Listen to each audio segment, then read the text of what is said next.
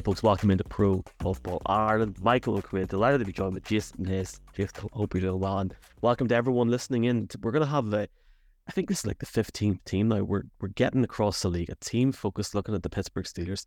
But I think this is one of the really interesting ones because we've got a guy that's covered the team for a long time, and we're going to not just hear stuff from the present, and we're also going to hear some stuff for the past, which is going to hopefully a little bit of an Irish twang on it as well.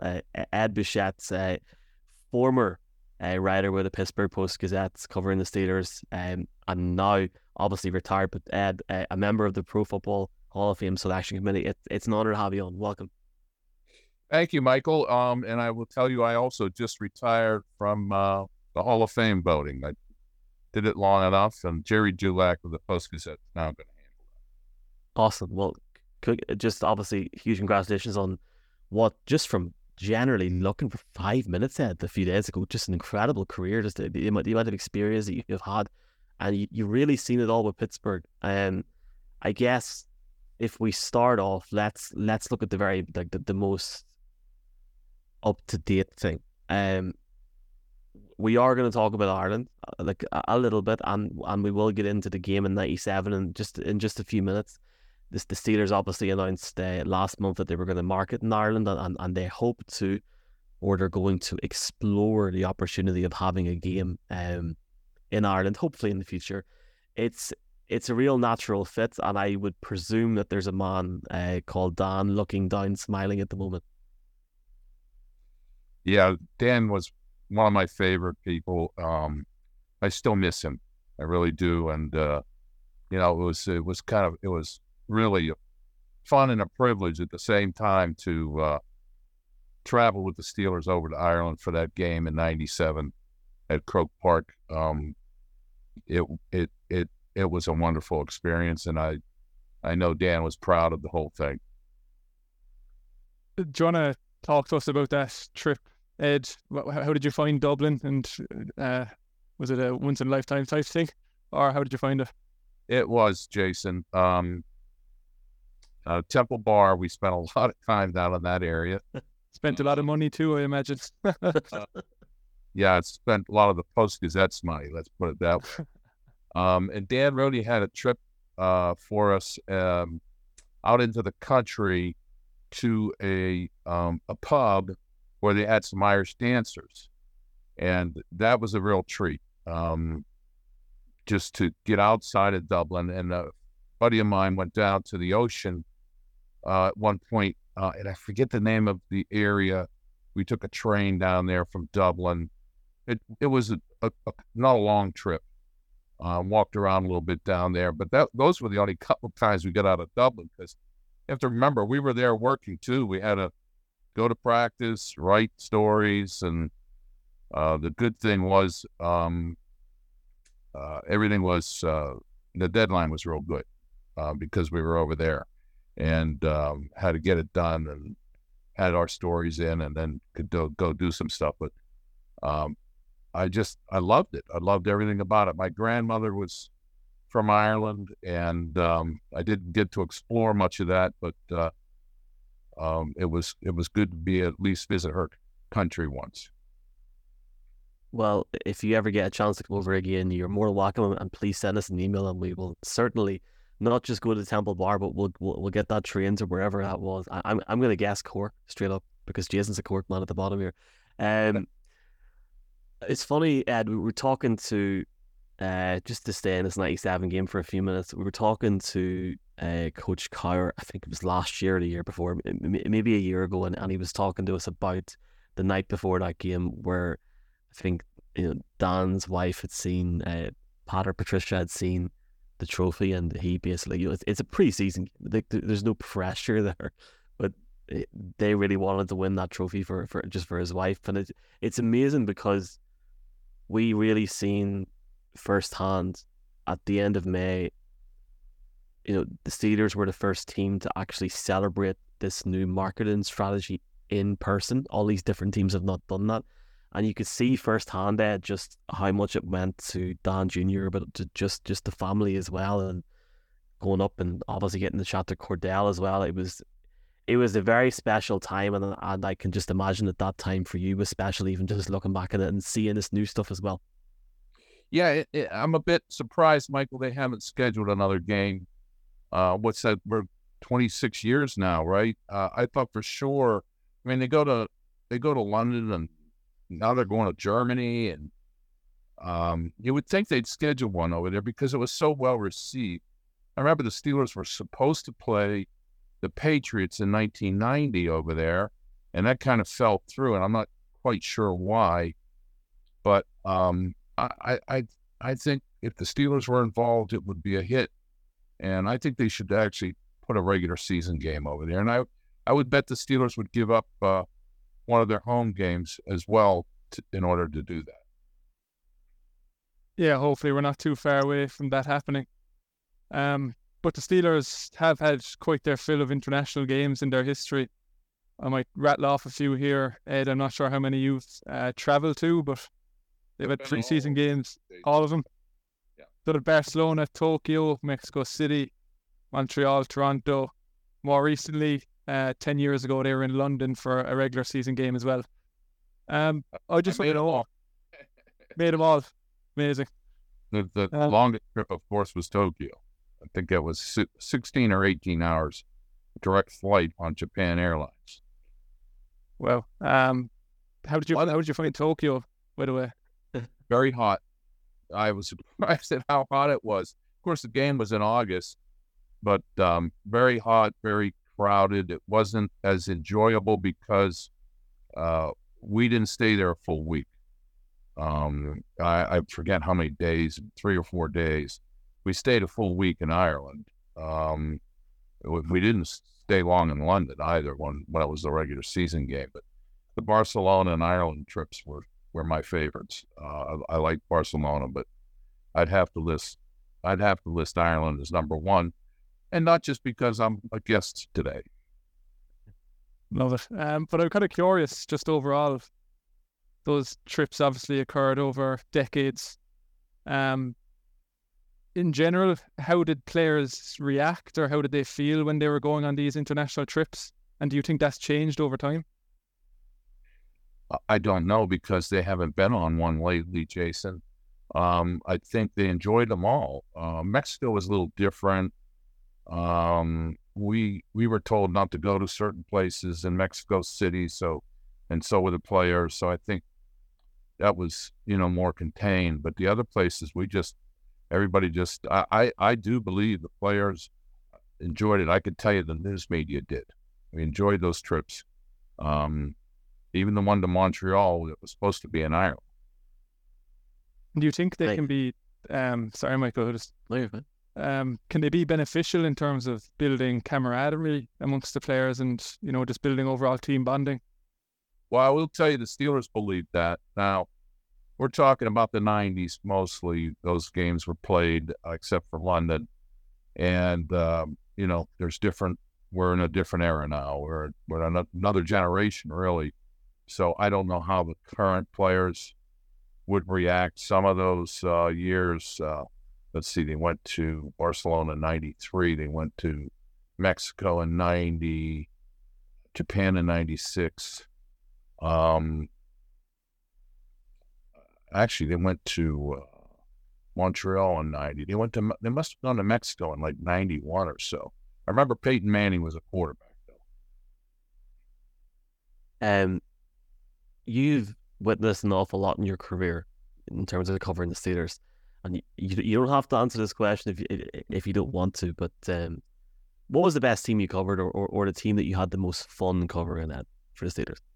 Oh boy, 05 was fun toward the end, because nothing was expected. They were like 7-6 at one point, and I remember someone saying to me, "Oh, they're going to go to the Super Bowl." Actually, my sweetheart said that. Now my lovely girl, she said, "They're going to the Super Bowl." I go, "Get the heck out." I said, "No." She said, "They're going to win." I said, "They would have to win 8 games in a row to win the Super Bowl." They were 7-6. Darn it, they didn't do it. And with Jerome Bettis, going to Detroit, his hometown and everything. And that Detroit Super Bowl with all the fans coming from Pittsburgh, there had to be 75% of the fans there had to be Steeler fans because they could drive. It was close enough to drive. That was an enjoyable time. I will tell you that. But, there were a lot of teams that were fun. I actually enjoyed, you're going to find this crazy, I enjoyed covering the 87 players strike.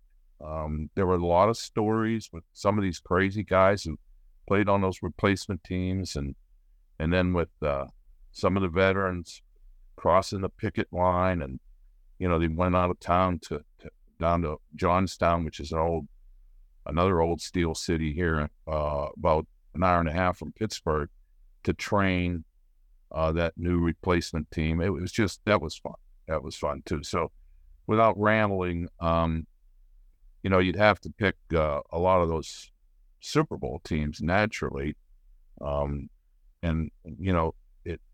year is always colored by the end. So that, that win against the Cardinals in 08 season, 09 a year, was also pretty good because of the way it ended. As a Cardinals fan, I feared that would come up today, so I'm just going to quickly move on. But remarkably, throughout all those years and all that success that the Steelers have had, and you've covered the team for quite a while, but remarkably, there's been only 3 head coaches, Chuck Noll, Bill Cowher, and of course now Mike Tomlin. What is it about the organization that's allowed them to enjoy such long-term, sustained success? Have they just got lucky 3 times in a row, or does it go beyond the head coach? I think it does go beyond the head coach to a point, but you have to give those guys a lot of credit too. And I covered all 3 of them.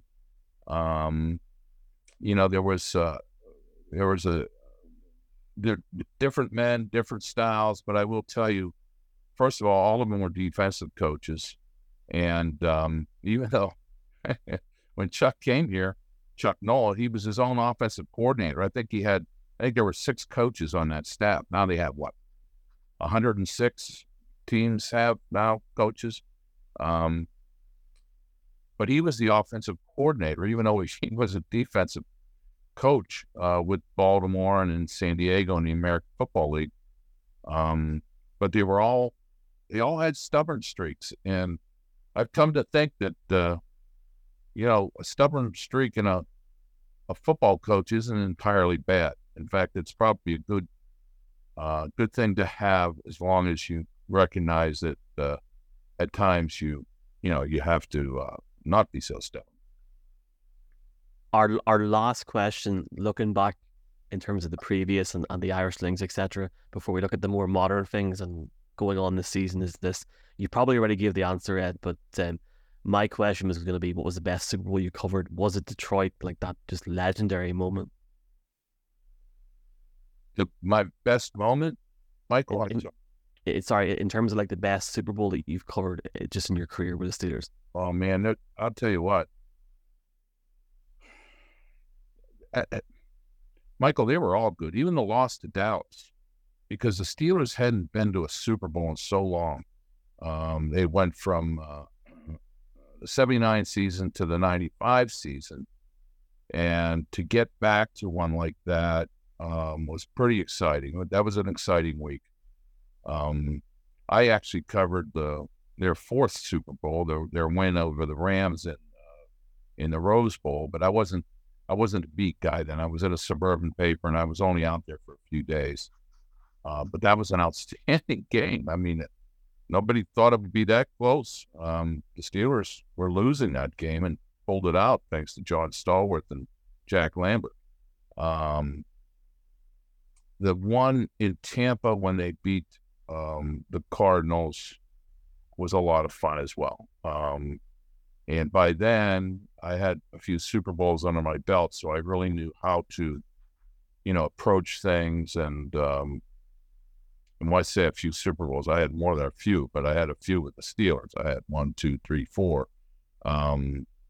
So that was a fun time for me. And actually, the one against Green Bay, that was terrible. Dallas was hit with an ice storm, and it was just it wasn't a very good week leading up to that. And then, of course, it started out poorly for the Steelers, and it ended that way.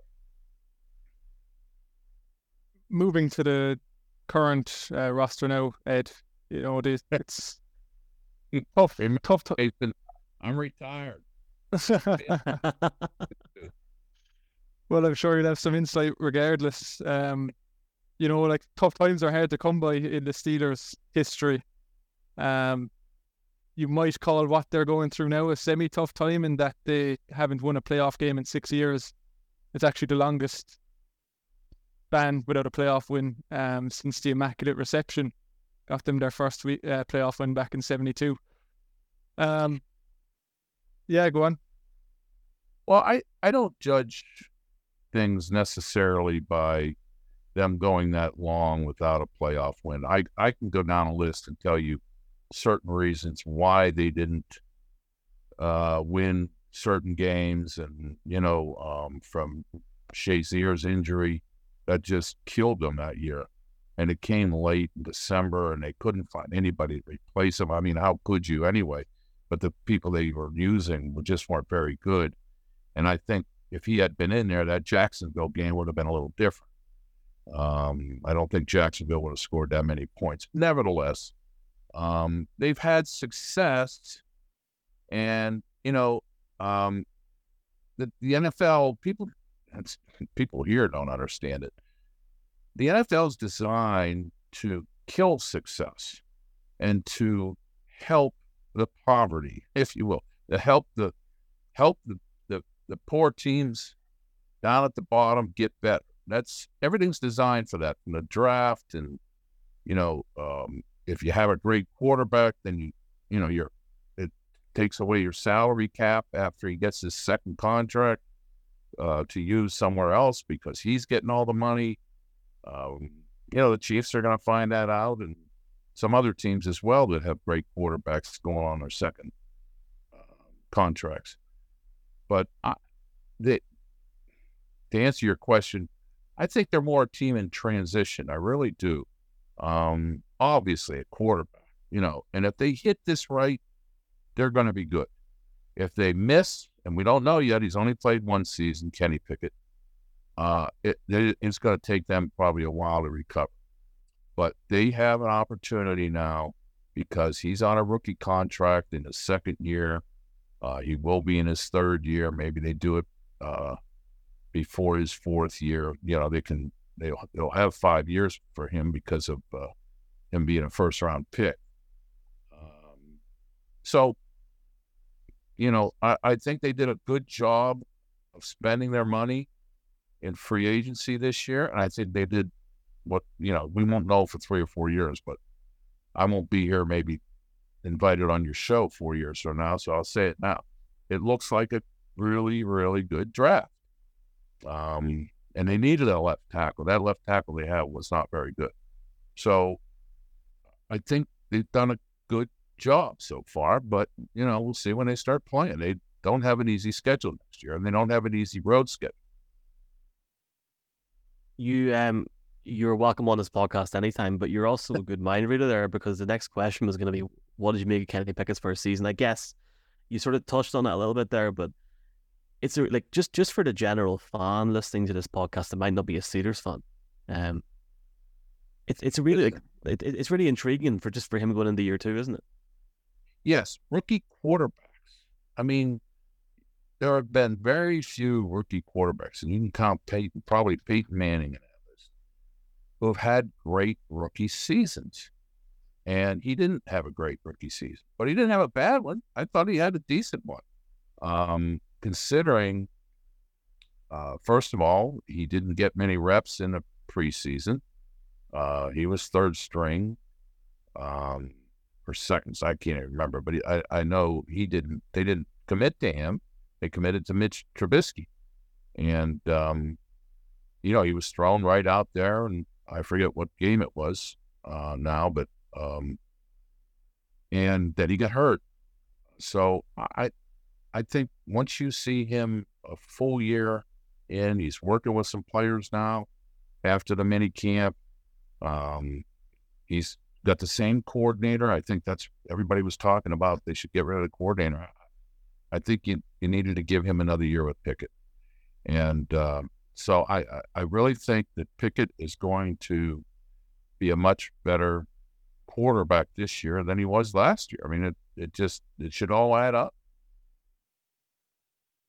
I'm curious to get your thoughts on TJ Watt. Ed, he's primed to break the franchise sack record in this coming season now when he's only just entering his 7th season. Really entering his prime for his position in the league. He probably hasn't been as fortunate to be on some of the dominating Steelers defenses of the past, but just how good a player do you think TJ Watt is, and where will he sit amongst those Steelers greats when all is said and done? As an outside linebacker, yeah, I would put him up there. Now, when we're talking up the 70s, the outside linebackers were different then. Jack Ham was a 4-3 outside linebacker. He wasn't asked to rush the quarterback the way the 3-4 outside linebackers are. But I would put him right up there with some of the. I mean, I'm trying to remember, was there an outside linebacker in Steelers history who was named NFL Defensive Player of the Year? I don't think so. Unless I'm missing somebody. Greg Lloyd was very good. He got hurt. Mike Merriweather had a year or two, and then he held out. They traded. You can get down a list. Kevin Green, exceptional, and he's in the Hall of Fame, but he was only here 3 years. So I think you'd have to put him way, way up there as far as a 3-4 outside linebacker, a guy who's asked to rush quarterback. What concerns me a little bit is his history of injuries. And I don't know if that's going to continue. Some guys make it through their career without getting hurt much, and some guys it just, for whatever reason, physiology, I don't know what, but the way they play the game, he doesn't hold anything back. But that would be my only concern is what's the longevity going to be here? Penultimate question, Ed. Whereas, looking at the Steelers at the moment, and there's been a few elements looked at there. That's all fine and well. That's the hell of a division that they're in, and a lot of people are focusing too much on the East this year in terms of Aaron Rodgers coming in. I feel like we're not talking about the North enough. Like, that is one hell of a division. I guess the question for me would be, for you, how do you see the Steelers faring in the North in 2023? Well, you'd have to pick them. I know people are picking them 4th. I'd pick them 3rd. I don't think much of Cleveland. I think that whole quarterback thing is gonna fall apart there in Cleveland. I don't know. I mean, one of these days, I guess they're going to turn the corner. But Cincinnati is very good. Baltimore I think, is also a question in my mind as to. I think they were better a couple of years ago. And the quarterback there also has a history of injuries, and they came in and beat the Steelers with the number 3 guy last year. But I don't see them doing much if he misses many games. We'll finish up here, and this would Ed, and really appreciate your time again. The storyline the past few seasons for the Steelers has been that they don't have a losing season, and they somehow keep getting back to 500 or above towards the end. What does it say about Mike Tomlin, the coach, to not have had a losing season on his resume, and his ability to get the most out of perhaps a weaker team on some years? I'm surprised, Jason. A lot of people here use that as a negative. Like, oh, hasn't had a losing season. Well, that's pretty good, I think. I mean, some of the great coaches, I covered Chuck Noll. He had a bunch of losing seasons in the 80s. 6-10 one year, 5-11 one year. I mean, he had some terrible teams. Bill Cowher had 2 6-10 teams, if I remember right, and a 7-9. it's hard to win consistently in the league like that. And okay, they haven't won in the playoffs, as everybody's pointed out, in quite some time. There's a bunch of teams that haven't done anything lately or for a long time. And that's the way it is with the NFL. And you had one team dominate for so long, the New England Patriots, that not too many other teams won Super Bowls during that time. Not multiple Super Bowls anyway, because of the Patriots. Look, their job is to win, and winning breeds winning. If you start losing and you get into that losing mode, losing breeds losing. So I think having that kind of record always gives you hope for the future because you expect to win. Maybe it doesn't happen. People here aren't going to be satisfied till they win another Super Bowl. They've been spoiled. They have 6 of them. And how many tries? 8 tries. But I think it's always been a competitive team, and that's what you want when you're a fan. Look, people are down on the Pirates for years. They haven't done anything, and it's terrible. The Pittsburgh Pirates baseball team. They're fortunate they have the Steelers and Pittsburgh Penguins, a hockey team here as well, to be always competitive. Well, just to finish up, 25th of May was the date in Crew Park when the Steelers came over and had the chance to meet, I don't know, probably upwards of 20 or 30 people that were either at the game in '97 or have been fans their whole life. And the amount of people that we've maybe spoke to or interacted with in the last month has shocked me in a positive way, just in terms of how many fans there are here. And I know that they'll be listening to this and they will have really appreciated the time that you've given to us and just some of the stories you told us there. It's definitely been great fun, and I know both myself, Jason, and just the whole team here really appreciate your time. And hopefully, if we get a chance to come over to a game, we will certainly repay you with a pint of Guinness or 4. I'll leave you with this. My only visit to Ireland, our first day there, we throw our luggage in our hotel. We run to the bar to get Guinness. The guy pours the Guinness and he puts it up on the drip tray, and the 2 of us go and reach for it. He goes, no, and not yet. And he must have been laughing at us. So he poured it, a couple more times, and then he put the little thing on top, the imprint on the top. If I came away with nothing else from Ireland, I learned how to drink again. Love it. I love it. And Gerby Margaret, thank you so much. Chat to you soon. Thank you. Thanks, Michael. Thanks, Jason.